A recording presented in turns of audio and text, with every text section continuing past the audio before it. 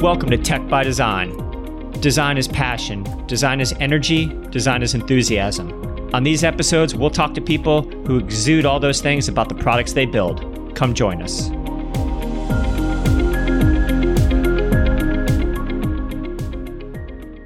Hey everyone, welcome to another episode of Tech by Design. My name is Nick Surface. I am the CEO of the Richmond Technology Council, and I am your co-host today, along with Alex Atanez from Shako. Alex, say hi to the people. Morning, Nick. Very much looking forward to this conversation. Hello, everybody. We are back with another amazing episode today. Yeah, today we're talking about designing for the metaverse, designing for virtual worlds. And we have an interesting guest from out west, Lee Kebler. Lee, welcome to the show. Thanks for coming on. Hey, how are you? We're great. We're fascinated to find out who you are and what you do and what makes you tick and how you think about design. And I want to get into your story as we move throughout the conversation, but I want to just start with your LinkedIn profile. I think it says that you are a virtual world builder. Just to level set for everyone who's listening, what are we talking with you when we talk about virtual worlds? What does that even mean?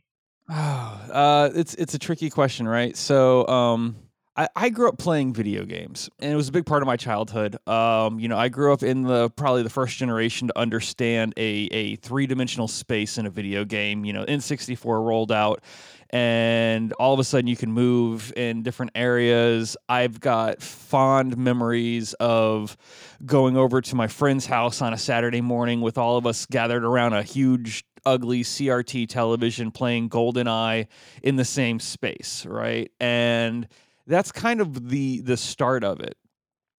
This concept of where virtual worlds are basically a digital landscape where you can do things you can't do in the real world, and be with friends and create those human bonds to each other as friends, and getting to know new people, getting to understand new communities and new thoughts. When you're playing GoldenEye and N64, you've pretty much got a mission, and that's to go get the other guy. And we saw that play out through Halo, a couple of years later, and then it just grows into, we're going to add the mic. Well, why are we adding the mic? We don't want people to know where we are. And then you start seeing things like World of Warcraft roll out and League of Legends, and now all of a sudden you're playing a game, but you're not playing a game to play the game. You're playing a game to be with your friends. And this leads to concepts like Second Life, which is a little early to the game, but kind of sees that vision.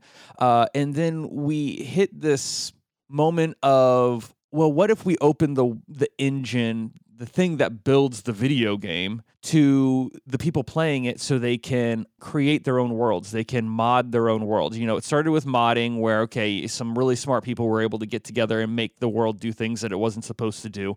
And then people start looking at it and go, well, what's the engine do? What's the engine look like? You start looking at the engine companies themselves. And for those who don't know what I'm talking about, like, the engine is the thing that builds the world, right? Everyone's got a car, but not a whole lot of people know like how the combustion engine works inside of it, right? And they've never tried. In fact, the automobile industry is a really good example of this. They never actually tried to let the consumer understand how that engine works either, because they don't want you working on it. They want you bringing the car back to the shop so they can make more money.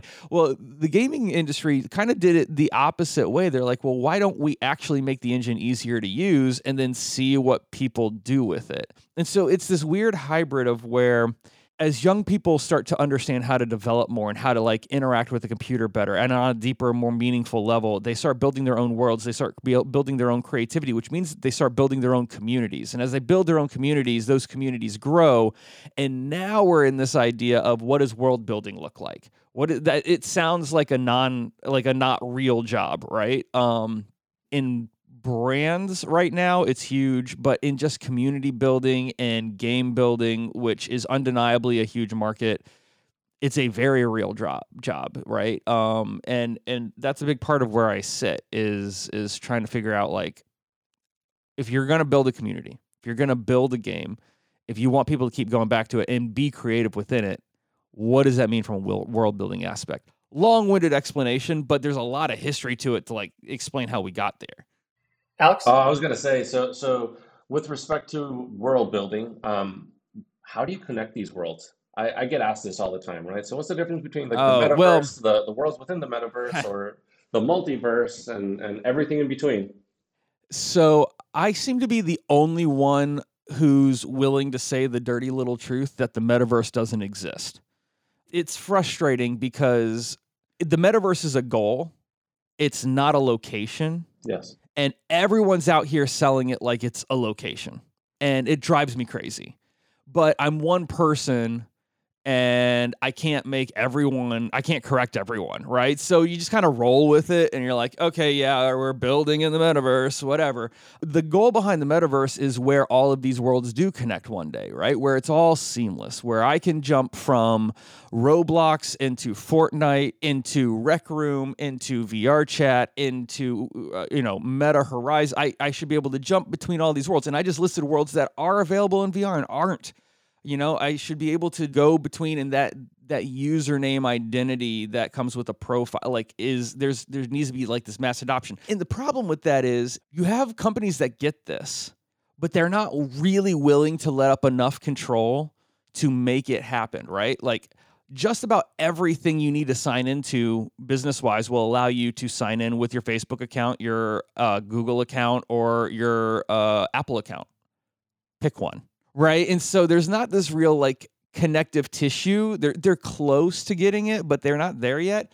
So right now, you don't link the worlds together. We want to one day. This is the concept behind where NFTs might actually have a value point, but it's a speculative market until you actually stop looking at it as a speculative market and look at it as like, well, how do you transfer? Not how do you make money off of it, but how do you use it as a protocol to transfer between one world to the next? And while there's still money to be made off of the NFT market, no one's asking that question because they're over in the corner trying to like make money off of bad clip art. I mean, it's just what it is. Lee, you're talking about brands here, kind of brands outside of the expected or anticipated sector. So gaming makes a ton of sense, obviously, and maybe some of the maker spaces, architecture, manufacturing, kind of make some intuitive sense. But it sounds like you're working with brands across the board that are trying to figure this out and learn how to engage in it or build a presence in it. So when you take on a new client or a new project, what are some of the questions that you're asking about what they need? What kind of characteristics do they want? If it's even a good use case to dive into this space for them. What are you asking to a new client about this particular world? Honestly, the first question I ask is why, and then I shut up and I listen. And I think that's a big problem that a lot of people don't have right now is like this willingness to just be like, okay, so why do you want to be here? Because if you can't answer that question, nothing I do is going to help you. So that's the first and foremost thing is like, why? Now, sometimes, and this is, some people don't think this is an acceptable answer, but it is absolutely acceptable answer. And sometimes the acceptable answer is because it's cool. Sometimes the acceptable answer is because we didn't do XYZ 5 years ago and we see this thing and we need to experiment so we don't miss the next thing, right?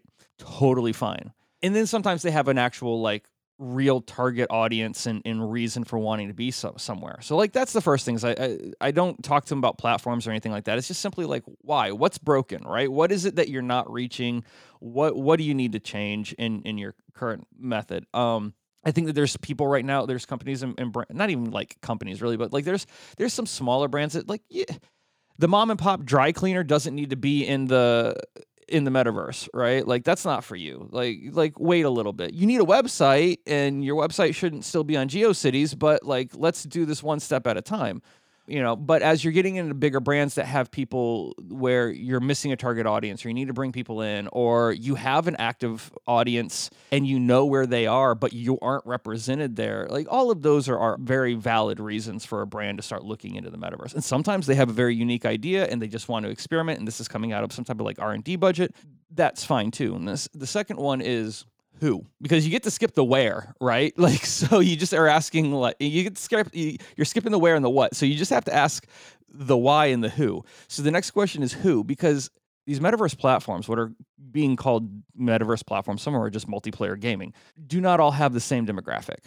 And some of them have a demographic that is growing with them because they've been playing it for 10 years.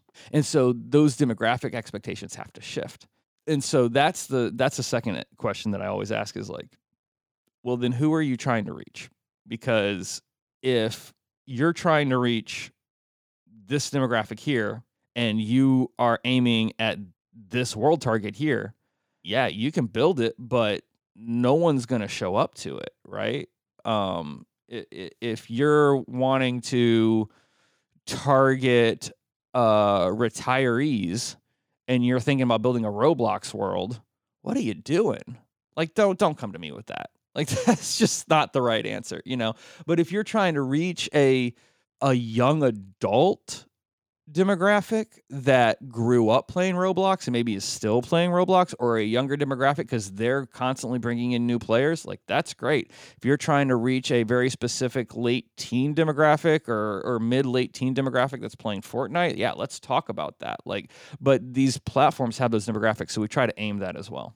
Yeah, it makes a ton of sense. And Lee, I'm going to pass it to Alex because Alex, I'm wondering, does this resonate with you as a kind of an app and a mobile designer? You're seeing the same thing with everybody coming to you for, they want the app, but maybe probably not relevant or maybe not useful, or the ROI doesn't match up. Yeah, no, I was actually going to say the same thing. So Lee, we see the exact same thing. We call it clutter. So we don't want to clutter the space any more than it already is. And I think you are approaching it from a nascent space, right? Like this space is clean right now. Let's put who needs to be where now, rather than let it get cluttered in the future and then have to clean it out. I think my question comes back to the metaverse and some of the things that we've been exploring. And the way I describe it, right? Like there is the fully immersive metaverse, or the metaverse like a Roblox that you are completely immersed into a game. And then there is an augmented metaverse where you're basically creating a space on your real like physical reality. How do you distinguish between each, and how do you play in both of those things? Like, do you see a separation yet? Or are you basically saying, hey, listen, the metaverse is always and always will be immersive, and then there's augmented reality, which we are now confusing with the metaverse? That's a great question. If you would have asked me that question a couple of years ago, I would have said, well, a couple of years ago, no one was using the term metaverse. Yeah, But it's called gaming. yeah, here's the thing: all of those technology, and the reason why they always get lumped together, and they are very different. And I do think that they come to a point where they meet, and we're getting closer and closer to that point every day. Hmm. But the reason why they get lumped together goes back to this conversation from earlier about engines, right? An engine builds all of them, and when you're in the engine building something, you might be in, Unreal by Epic. You might be in the Unity engine. You might be in the Roblox Studio engine. They've got a very robust engine behind that thing. But they all basically function the same way. So you have the same, really the same developer who's out there playing, like building a game in Unity for a mobile device with a couple of Google tutorials can spin up a VR simulation pretty quickly. It might not be great because they have to change like their game dynamics concepts and like how they design things, but they could get you a virtual world in Unity pretty easy, probably by end of day. It might just be like a landscape with a tree in it, but you'll be able to walk around it. It's happening in the same thing. So that's why those things get typically lumped together. And we do have this like utopia, like technological utopian vision of where it all comes together and works harmoniously. And this goes back to like the universal sign-ins with NFTs and blah, blah, blah, blah, blah. All of this other stuff that we're talking about. And that is the moment where you can be playing a game on your computer, on your desktop, and then you need to see something in like three-dimensional space for work. So you pop on your headset, and that headset allows you to see in augmented reality space or virtual reality space, depending on what setting you want to put it in. We're not there yet, but we're not far. To say we're not far off is a little callous. I mean, it'll be a while, but we're not talking a decade, right? By all accounts, we're looking at 5+ years. And that's coming from a very jaded perspective of someone who grew up in the 90s and was promised VR for like 10 years and bought a Virtual Boy in 1995 and then never saw anything until 2015. So like, yeah, I've been lied to. Yeah, so it's one of those things where it's just like, that's where I think we want to go. And there's a lot of headway being made. And it just takes a lot of these tech companies kind of allowing developers to do what they need to do. Unity and Unreal has actually been really great about that. Some of the hardware companies, sort of, I have mixed feelings about like transitions with Oculus and Meta and Facebook and all of that. I would be amiss if I didn't say we are where we are today in VR because of them. Like they have kept it going and kept it rolling, and I have a lot of like respect for it. And, they've done pretty good when it comes to allowing independent game developers to put content on their platform. And as long as they keep their hardware available for people to like myself, or even like the next generation of developers to keep hardware, programming on, I'm going to be thrilled. Those are the things that we need to keep going, but we'll see where it goes. So Lee, as you're working on actually building these worlds, when you're getting into the meat of it with your team or teams that you've built, what is that process like when things are kind of humming along and y'all are grinding through the creation of one of these worlds? Paint that picture for me. What does that tapestry look like? What does it look like to be designing a virtual world from 9 to 5? Oh, 9 to 5? Or from 5 p.m. to 3 a.m., whatever it is. I was like, we were just talking about utopians. It's definitely not 9 to 5 sometimes, especially when you've got like scenarios where you've got to push something live at X time because you've said you would. A lot of these worlds have to go live. They're going on a server that you have no control over because you're hitting a platform, because that's where the player base is. It's different if you're building a video game and you're launching that video game and you're pushing it to like the Oculus store or something like that, right? Or just to like to Steam to be purchased or what have you. When you are launching a game like that, I don't want to say it's more lax. You still have people who are kind of like breathing down your neck to get stuff out. But when you're pushing something to a platform and you told all the people who are on that platform this is coming, it can get hectic because now you've got to start making compromises. So what does it look like? For me, this is going to sound so arrogant. I don't mean this to come off arrogant. I don't have another way to describe it. Are you familiar with the glass artist Chihuly? Yeah, out in Seattle. Yeah. He's based out of Seattle, right? Yes. Or that's where his main exhibit is. Yeah. His museum is there. Yeah. So a lot of like directing a team, I see a lot of that in like watching Chihuly work, where he was a prolific with glass, but then he got older and now he's got a team and he's got to like go through and like monitor how that team works together to accomplish a unified vision. And so that's a big part of the process, even from my seat, is I can only get so far. One person can only do so much. And you have to put a team that is stronger and better and more talented than you together and help them work together. And you do a lot of this like spot checking as things are going on in the engine, and then sometimes you look at that piece of glass and you're like, this is wrong, and you smash it on the ground because it's just incorrect. But I try to do it nicer and not hurt people's feelings in doing so. But it does get chaotic, and there is a lot of working with the client and making sure that their vision's being properly represented, because you can't put all of the developers in a room. Sometimes a world build will take 30 people. Sometimes it takes 5. It just depends on what it is. And to be honest, a 30-person world build does not mean it's better than a 5-person world build. It's all subjective. So it just takes a lot of planning. You have an art direction division. You've got a 3D artist division. Your 3D artists don't know how to code. Your coders don't know how to make a box. So like you kind of have to sit there and juggle the communication, between everybody. You have to be meticulously planned with a work back schedule.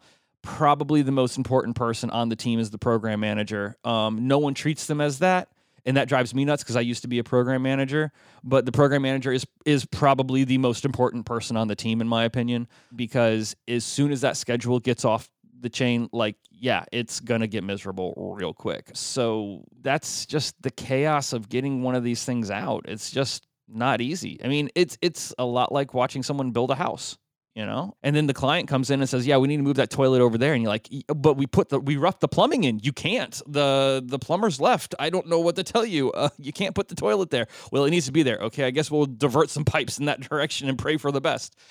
That's just kind of the way it is.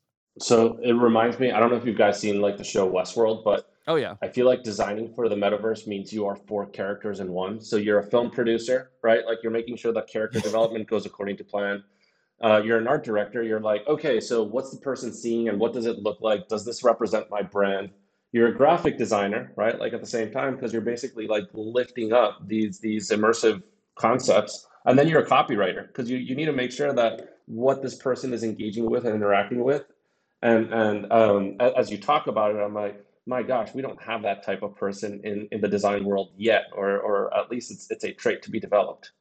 We're out there. It's just we're finding out that it's a job right now. Yeah. And that's part of it. And yes, it is a lot like that, but I'll take it a step further, and it ties in an actor who goes between both. It's more like the Truman Show. So because at the end of the day, in Westworld, they all knew it was fake. Yeah. In the Truman Show, you're trying to convince the client that none of this is a problem. Yeah. And it's all fine. And this is a perfect world. Wow. Yes. Yeah, that's an amazing comparison. And eventually one day, but in the metaverse, can you hit the end? Can you take your boat out to sea and hit the end of the dome? Yeah, of course you can. No world's perfect, and no world will ever be perfect. And you'll see that. I mean, there's a whole community focused around glitching video games, right? What's the best way to get to point A to point B, And that is part of the fun. I don't want to see that go away. I don't want it to be there should be a wall at the end of it. Because if you go any further, you just kind of in this like Wall-E territory where you're all floating around in chairs not doing anything.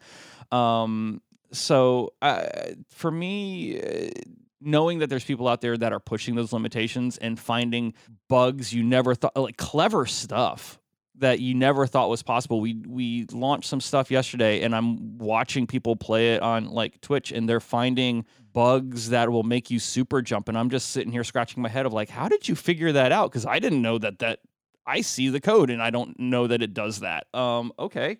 That's interesting. And then you have to have that question of like, well, do you patch it? That's another big question. Is it just like you look at it, like, okay, that's an interesting bug that was unintended, and the players like it. Now that player can glitch and super jump, and it doesn't make the world worse. Do you take that away all of a sudden? There's this whole post-launch balance that you've got to take in consideration when you're seeing some of these things. And a lot of people's like knee-jerk reaction is like, it's a bug, you fix it. And sometimes you do, absolutely. Something's game-breaking or working not in the way you intended, you do. Sometimes you look at it and go, okay, that's hilarious, and that's the meme of the world, and like that's part of it now. And if I take that out, people are going to be upset because they found this thing that they can do and they enjoy it. And okay, maybe we leave that in. It's a weird balance. That's probably, I could just picture like the guys from Nintendo when they were designing the first Mario Brothers game, and like they had the original testers jump over the blocks and into the credit line, and it's like, oh wait, hold up, that works. Let's design something around that as opposed to killing it. Absolutely, But absolutely. you are doing it live. They probably had rounds and rounds of testing, and they could see it before they launched the game. Yeah, and the games have gotten so complex, and they're not dealing with, well, I mean, technically they were, but like they're not dealing with physics like we are, in the sense of like game engine physics are wonky, and no one really like, I mean, someone's got their head wrapped around it, but that person is out of my scope. So, like sometimes you just build something and you're like, oh, I did not know that it was going to function that way, because there was no way to know, because up and down, left and right, and all in between, and gravity, and even how light works inside of game engines is just not how it actually works in the real world. It's a simulation to the best of our proximity of like how gravity and light works, and that's always a weird conversation to have with the client when they want something. And you're like, yeah, but that's not how light works. A physics property that in their real world they've been familiar with since the day they opened their eyes, right? So it gets a little hairy. So speaking of bugs and patches and post-launch here, Lee, how do you evaluate at the end when you've done a launch or an iteration or a new deliverable, whatever it is? What do you start looking for? How do you determine if that round of iterations was successful, and how do you determine when it's not? Like how do you rank how well you did? The people will rank it for you, and that is there's this concept of if you build it, they will come, and that's true, but it's got to be, if you don't want like that immediate knee jerk. And let me be fair, there's been some I'm going to talk about some game development, but a lot of that game development has done right by it, and it's hard, and sometimes it's hard to watch when you watch other studios have to struggle because they have a great idea and then it flops and they have to go fix it.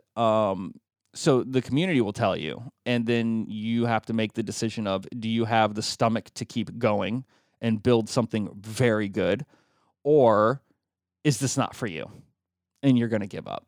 And it's a coin toss when it comes to some of these builds of what people are going to do. Now, if you launch something and it immediately has game-breaking bugs in it, you try to get those out in day 1, day 2 patches.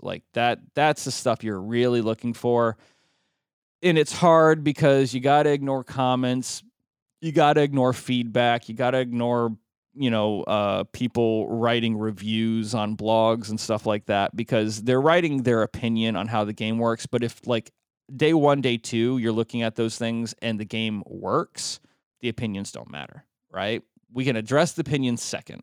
If you're looking at game 1, game 2, and day 1, day 2, and the game's just not functioning, that's what you have to look into. Those are the things that you're not pushing downloadable content updates. You're pushing actual quick bug fixes, because if you don't, the product doesn't work, right? And especially when you start looking at it from a metaverse perspective and you're pushing to another platform, you can test the heck out of something, but the second that you push it live, someone's going to find something that is a game-breaking bug. I don't care how much time you spent on it, someone's going to find something that's a game-breaking bug. You go and you fix that in day 1, day 2. You start looking at opinions next week, and then you start addressing oh, that's actually a pretty cool concept for a game idea, or that'd be a better mechanic. Let's go start working on that. And my favorite example is Hello Games, as they released and re-released No Man's Sky, right? It was a highly anticipated game, and it got pushed. And all the documentation is that the publisher pushed it way too fast, and then the development team, kind of got stuck in a corner, and they ended up pushing out a game with a ton of hype behind it, and then it did nothing that they promised that it would do. And instead of just turning tail, taking their money and leaving, they're like, you know what, we're going to shove this into VR and we're going to make it amazing. And they've made it one of the best video games I've seen in the decade. But it started as hot trash. And everyone, that's not a dig at them. They know this, right? They've admitted it. This is what happened. But I'm so impressed by them as a development team, because they did what most people don't have the stomach to do. And that is take a step back and go, all right, we're not really willing to give up on this. How do we make this better? And now it's releasing on the Switch. And how they got such a big game ported over to the Switch next month, I don't know. I'm buying it just to see how it plays on the Switch, because that seems like complete technological voodoo to me. I don't understand how they shoved that video game into such low hardware. But they started pushing towards this metaverse concept. You've got a multiplayer VR community that's now exploring this digital solar system. It's just crazy. And we would have never gotten there if they had taken those initial reviews and bug feedbacks and ignored them. So that's what we strive for. Lee, you mentioned you have a new project you just launched. I think you're probably a little groggy this morning because of something that went out last night. Can you talk a little bit? Can you talk a little bit about it? Can you tell us what's really on the docket for y'all? I assume it's a Journey project. Journey, and then we worked with the Publicist Group for like some art design and like concept iterations. And it's basically yesterday morning we launched Walmart Land in Roblox, and it is an incredibly unique. I know this is one of those things where as we first started getting to it, like, wow, where does Walmart fit into Roblox, right? This is one of those brand concepts. And like we had such a great conversation with them. And they're a fantastic group. I really didn't know what to expect in the early conversations because I've had clients come to me and I've had to scratch my head and go, yeah, no, this isn't for me. And this isn't one of them. I'm very excited about this one because it's a different approach to how a brand is entering Roblox. There's a lot of brands right now trying to like shove their way into Roblox because it's where there's a lot of eyes. And it's not always met with like enthusiastic anticipation by the players because it needs to be something that's continual or authentic. And it's kind of funny watching like the Roblox community, even with other brands coming in. The community has this concept of events, and they are under the impression that any brand coming in isn't staying. They're going to come in, they'll do their little event, and then they'll leave, and that'll be the end of it. And maybe you'll get some free, wearables for your avatar, and that'll be cool. And there's just a lot of like callousness towards this because it's the history of what's been happening with brands. And so I was like, that was one of my things that I talked to Walmart about. I was just like, so what, is this just like a one and done? What are you doing here? And they're like, no. We don't want to just launch and leave. I was like, okay, well now you have my attention. And so, we're talking through this. And so what we did is we launched a really new concept of a world called Walmart Land that everyone's familiar with the Walmart like Spark Star logo. Okay. So I sat down and I was like, well, if you look at it from top down, these could be like islands. And so if you go into Walmart Land and you look at it and you really take a look at the landscape, which is kind of hard to do because you're like in first person view, but if you start looking at it, you see that it's surrounded by islands. From a bird's eye view, it's actually that logo, which I don't think most people have caught on to yet because you don't see it from that perspective. But each one of those islands is rolling out with new games over the course of like time. I don't even know like what the full length is. It could be a year, it could be longer, it could be cyclical. Like they're still rolling out concept here. What kind of games? Are they shopping games? Are you going down aisles? Is it market sweep? What's happening in Walmart? No. That was the other thing is like we looked at a lot of like brands who entered in and they were just like, okay, we're gonna build a brand that does exactly what our brand does, and that seemed like too on the nose and inauthentic. And like, no, I don't want to build a Walmart supercenter in the middle of Roblox where you walk up and down aisles. I think that's what most people expected, and I think that there was probably a lot of people, who were thinking that was what was coming. We looked at it, and I had this idea of like, if these are islands, okay, they're aisles. Spelled with an I, not an A. Okay. That was my stupid dad joke for the entire build. So you got puns. Yeah. Oh, I got puns on puns. Tons of puns. And so each one of these floating aisles is actually kind of focused around an area in Walmart that would have brands. So like the first two that launched were the entertainment, and the other one was like fashion and beauty.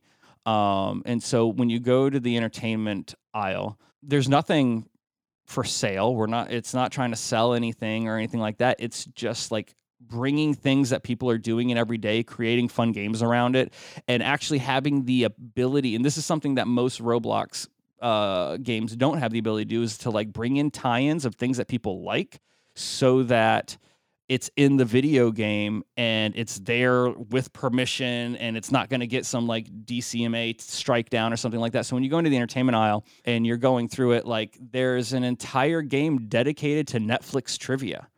And you can go and just do like, you can play Netflix trivia with your friends and play through questions about Stranger Things. And I'm a huge Stranger Things fan.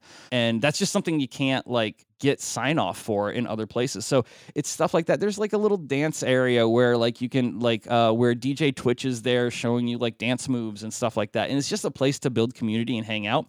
but it is not like this shopping center experience. One of the really fun things that I enjoyed doing that we were able to bring is, and it was tied back to the Netflix thing, it was really quite fun for me, was we were able to build wearables, because that's a big part of the Roblox community, and we were able to tie that into things like Stranger Things. So you just earn, there's no financial transaction or anything like that in the world. You're not putting in Robux or something like that right now. You're playing games, earning tokens, and then turning them into get Virch for your avatar. Like one of them is you get the pizza box from Surfin' Boy Pizza from Netflix, and you just have this from Stranger Things. Sorry, I'm extremely tired. So there's stuff like that. We built this. I'm a DJ previously in a previous career. I toured as a DJ for years, and so it was an opportunity to actually build like a fun DJ game. Like there's a full in the back, and it's kind of hidden, and we're leaving it there for people to like discover. But there's this full DJ game where you actually learn how to mix and make music. And yeah, some of the brands that are inside of Walmart are represented, but it isn't like it's a lot less of an hey, here's an ad, and more of a like these are things you interact with in your everyday life. And so because they're Walmart, we're able to actually put those things in here, so it's more real, as opposed to here's like an off, like a knockoff brand that obviously is alluding to something that you're familiar with, but we can't put the logo on it. Well, they have that logo, so we were able to put the logo on. It's really that's really it. So it's more of just like a community build for them. And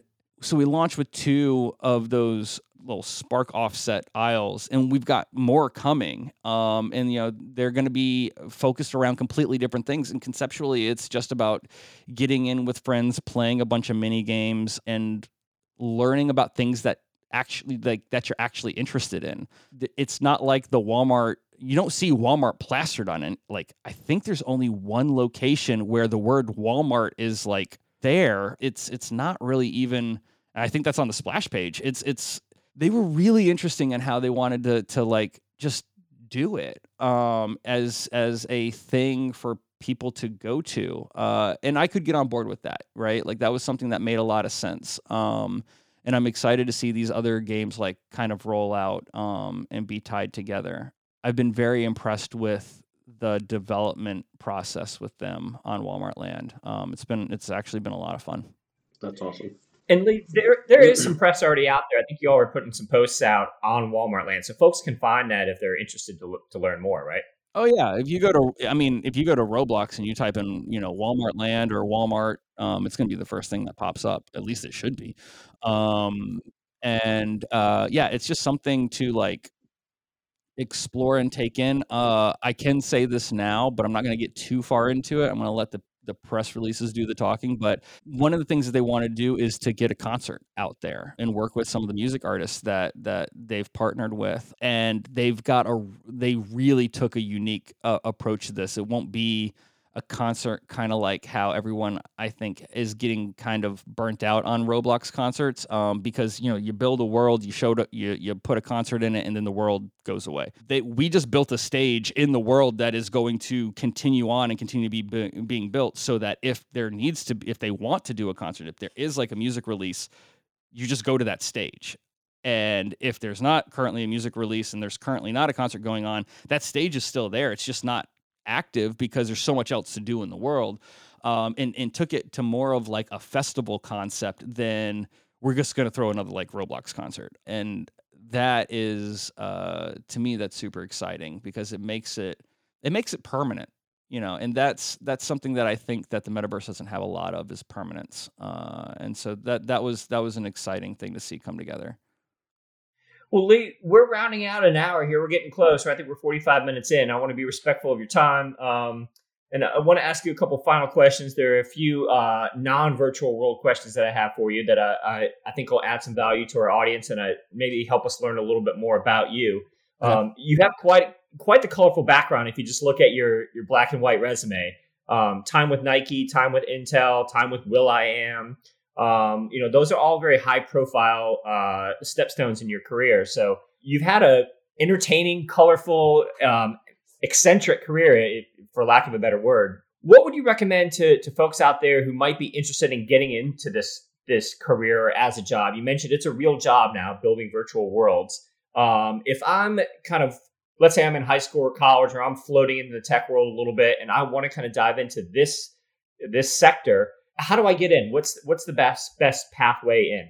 If you want to get into this sector and you don't have a game community that you're really obsessed with, where you have friends in, it might not be for you. Like that's kind of where the passion starts, right? You have to discover something helps you understand the community aspect of it first. Otherwise you just become a, like, I don't know, corporate game developer or something like that. Like there needs to be something better behind it. So for me, I came out of the entertainment industry, and I'm still, as far as I'm concerned, I'm still in the entertainment industry, right? That's what this is. It's just the next level of it. But I discovered a platform when I mentioned earlier that, like, in 1995, I saved up my birthday money and bought a Virtual Boy from Nintendo, and I played that until I realized VR wasn't coming. So when VR really became practical in like 2014, 2015, I made a huge pivot towards that. Now, I was still in tech prior to that, but mostly tech entertainment.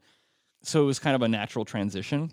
But then as I started, I didn't know how to build in Unity at that time. I didn't know how to build a VR, game. I wasn't really into game development because I didn't really have this community. And then I ended up early on beta testing a system just as a player called VR Chat. Now, let me be clear. VR Chat is super weird. It is not a normal platform. It is not for everybody. I would say 99% of it's not even for me. But it opened my mind to, like, oh, there's literally digital people online. And I can find people who are interested in things that I'm interested in. And then, like, the rest of them are definitely not interested in the things that I'm interested in. Like, it's just kind of all over the map.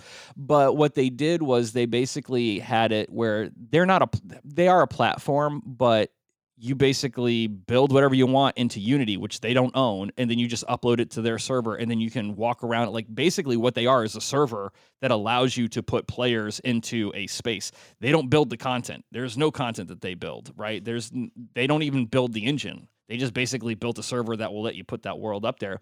And that's when I started getting into, like, okay, well, how does this actually translate into other areas? And so that was kind of the starting point for where all this, like, world building stuff took place for me. So I would start there, right? Not saying start in VR Chat. Like, that's not what I mean. I mean, start with whatever it is that you're interested in, right? Like, if you grew up playing Roblox and you've never built a Roblox world, the Roblox engine's free. Download it, build a Roblox world. Figure out what it is that made that so special to you.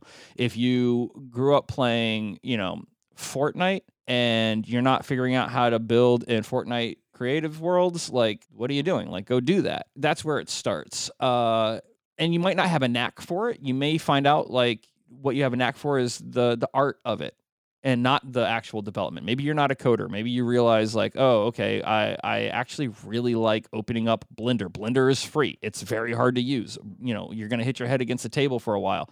But, you start with a block, and before you know it, you have a full flying animated dragon that's breathing purple fire. You'll get there. It just takes time. You might find, and this is a big part for me, is that you like sound design. So I did a lot of the sound design. I worked with another developer to get it all placed and triggered properly, but the sound design inside of Walmart Land was a lot of it. Was me working on it. I enjoy doing that. So that's a thing that is out there. Anything you can do. This sounds crazy, but, like, pretty much anything that you can do in the real world, you can do in the virtual world. Even if you're like, I don't know, I really like the concept of, like, HR, right? Well, where does that fit in? Go be a moderator. Like, that's a thing. You can still go do it, right? Like, you just got to take a step back and you're like, oh, well, I'm interested in, like, being a mechanic. Okay, great. Go be a bug tester. Like, there's literally an alternative version of just about everything, in the virtual world as there is in this real one. So you just kind of have to take a step back and look at, this goes back to that original, like, Walmart Land concept of, like, what is it that you're interested in, and go, like, play around with that. And hopefully you get inspired and then go and actually do it. I think that that's the biggest problem with a lot of communities right now, is they get so enveloped that once they get inspired, they don't actually go off and do it. They just stay in the corner and talk about it. And that's got to stop. You got to start building. Lee, I would love to co-author a blog with you that's titled "The Alternate Version of You in the Metaverse" and just have fun with it. So if you'd be up for that, like just throw ideas onto the Hey, shoot wall. me an email. We'll figure something out. Yes. Lee, last question for you. I want to know if there's any. You mentioned media and entertainment a couple times here. Is there something you're consuming? Is there something in the media world, podcast, show, maybe even if it's an analog book, that you can recommend to our audience that kind of has inspired you recently, or just motivates you, or just maybe you found really compelling and want to share? Is there something you can share with our audience? Yeah, there's well, it's a and you're welcome to edit this out because I'm gonna push to a different podcast. But Adweek now doing a metaverse podcast. I work with a absolutely fantastic talent who we've been friends for almost a decade now. Kathy Hackle, and she is quite the I don't know. She's kind of like the other side of the coin with me, right? Like, I think it's why we work so well together. Is like I'm out here trying to figure out like the intricacies of the world, and she understands that real world and where they all come together. She's a big part of any type of marketing, successful marketing that you see in the metaverse right now. Like at somewhere, Kathy's fingerprint is on it. So she's got the metaverse marketing podcast with Adweek that is fantastic and very in depth and gives a more consumable view of where all of this is going, where I can be, highly technical sometimes, and I can kind of get in the weeds, and I can admit that because when you live in the weeds, that's where you are. So you have to look into that. She's also got a great book. She's got a couple of them. I really liked her Augmented Workforce that came out a while back because it's looking at where like this AR VR technology starts like working inside of the everyday life. That's a big part of me. I'm a big proponent for like enterprise VR solutions. So that's just my 2 cents. But she's doing some things like navigating the metaverse and which was a very successful book in this space. But I'm not just like trying to hype her up. That's always where I go to first because there's a reason why people know who she is because she's good at it. But if you take a step back from an entertainment perspective, I look at a lot of old movies. I watch a lot of old movies. Okay, and I'm saying old for like the like this Gen Z next generation. I'm gonna rattle off old movies here, and everyone here's like, that's not old. I watched that when I was a kid. Yeah, well, hey, welcome to adulthood. We're old. Okay, so things like Back to the Future 2. I talk about Back to the Future 2 all the time. That's the Wild Wild West one? No, that's the one that time gets funky. Yeah. That's the one where they go to the future. Yep. And the reason I call that movie out almost every time I speak is because that movie did something that no other movie did during the 80s, and that was it presented a version of the future that was not scary. Now, I'm not talking about when they go back and like Biff has now got, Trump Tower in the background and it's like that whole nightmare. That was still 1985. People get that movie so confused and they're thinking that like that. Yes, there's a dystopian part of that movie, but where they show 2015, it's not dystopian at all. It's actually really nice. And that was something that Spielberg did and that Zemeckis did in that movie that in 1985, if you saw a movie about the future, it was like post-apocalyptic. We're talking Terminator, Escape from New York. We're talking like it was dark and like the world's gone to crap and how do you get out of it? All of a sudden you go watch Back to the Future 2 and you have hoverboards and flying cars and, like Pepsi is in this cool new bottle and my shoes power lace and it was amazing. I look at movies like that for like that inspiration of like, well, what can we do that doesn't make things dark, right? Where's the light for the future? And Back to the Future 2 is a big part of that. The other one is, and granted, it has kind of a dark twist to it, but I owe a big chunk of my career to Minority Report. With Tom Cruise, glasses.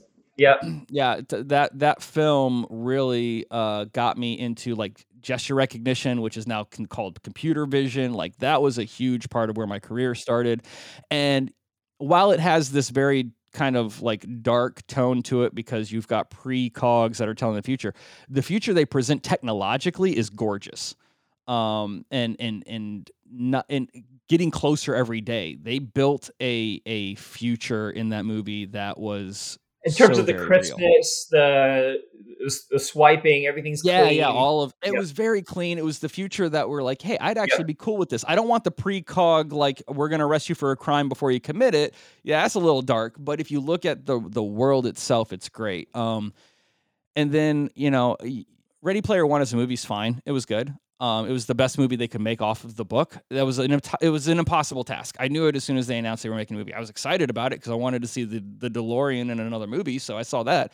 But the book is no longer prolific. In 2022, the book is like, okay, yeah, this totally makes sense. But people forget that book came out in 2011, right? Like, social media was still pretty new in 2011, let alone this entire idea of a VR quote unquote metaverse concept. So I go back to kind of like pull ideas of things people forgot.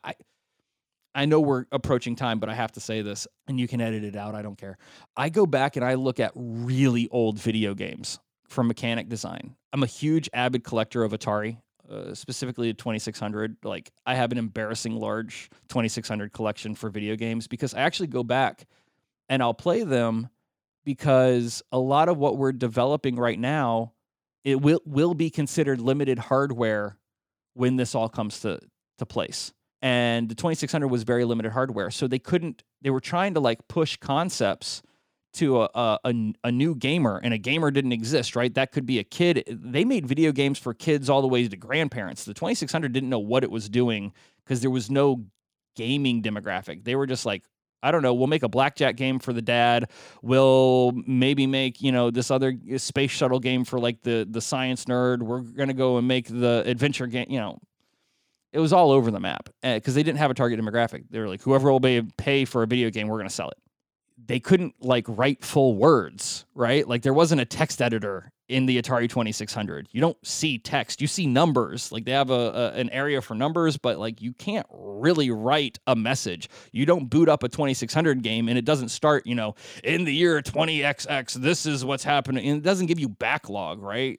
Maybe it was a little bit in the pamphlet, but you know, I go back and I look at those games and I'm like, well, how did they get these concepts? And some of them just sucked. They did. But some of them were really good. And you have to go, well, why does that work? And why did that communicate that to me, that that's what I needed to do, even though there's no words on the screen? So I go backwards a lot in order to like understand what worked and what didn't, because we really are reinventing the wheel over and over and over again. And we pull a lot of those concepts and put it back into the design. Wow, Lee, we went full circle there with movies, books, everything, man, podcasts. So if I heard correctly, like, listen to Kathy, buy an Atari, watch Back to the Future 2, and and play Space and hope for the best. Yeah, and hope for the best. Yeah. Speaking of the future, I mean, this is for another podcast, but we'll have to have you on again to tell us whether we're living in a simulation ourselves or not. But I'm sure that's another rabbit hole we could go down for an hour. It is, and the too long didn't read of that does it matter? It's a fair point. Well, that's a great way. Thanks for wrapping this up so succinctly for us, Lee.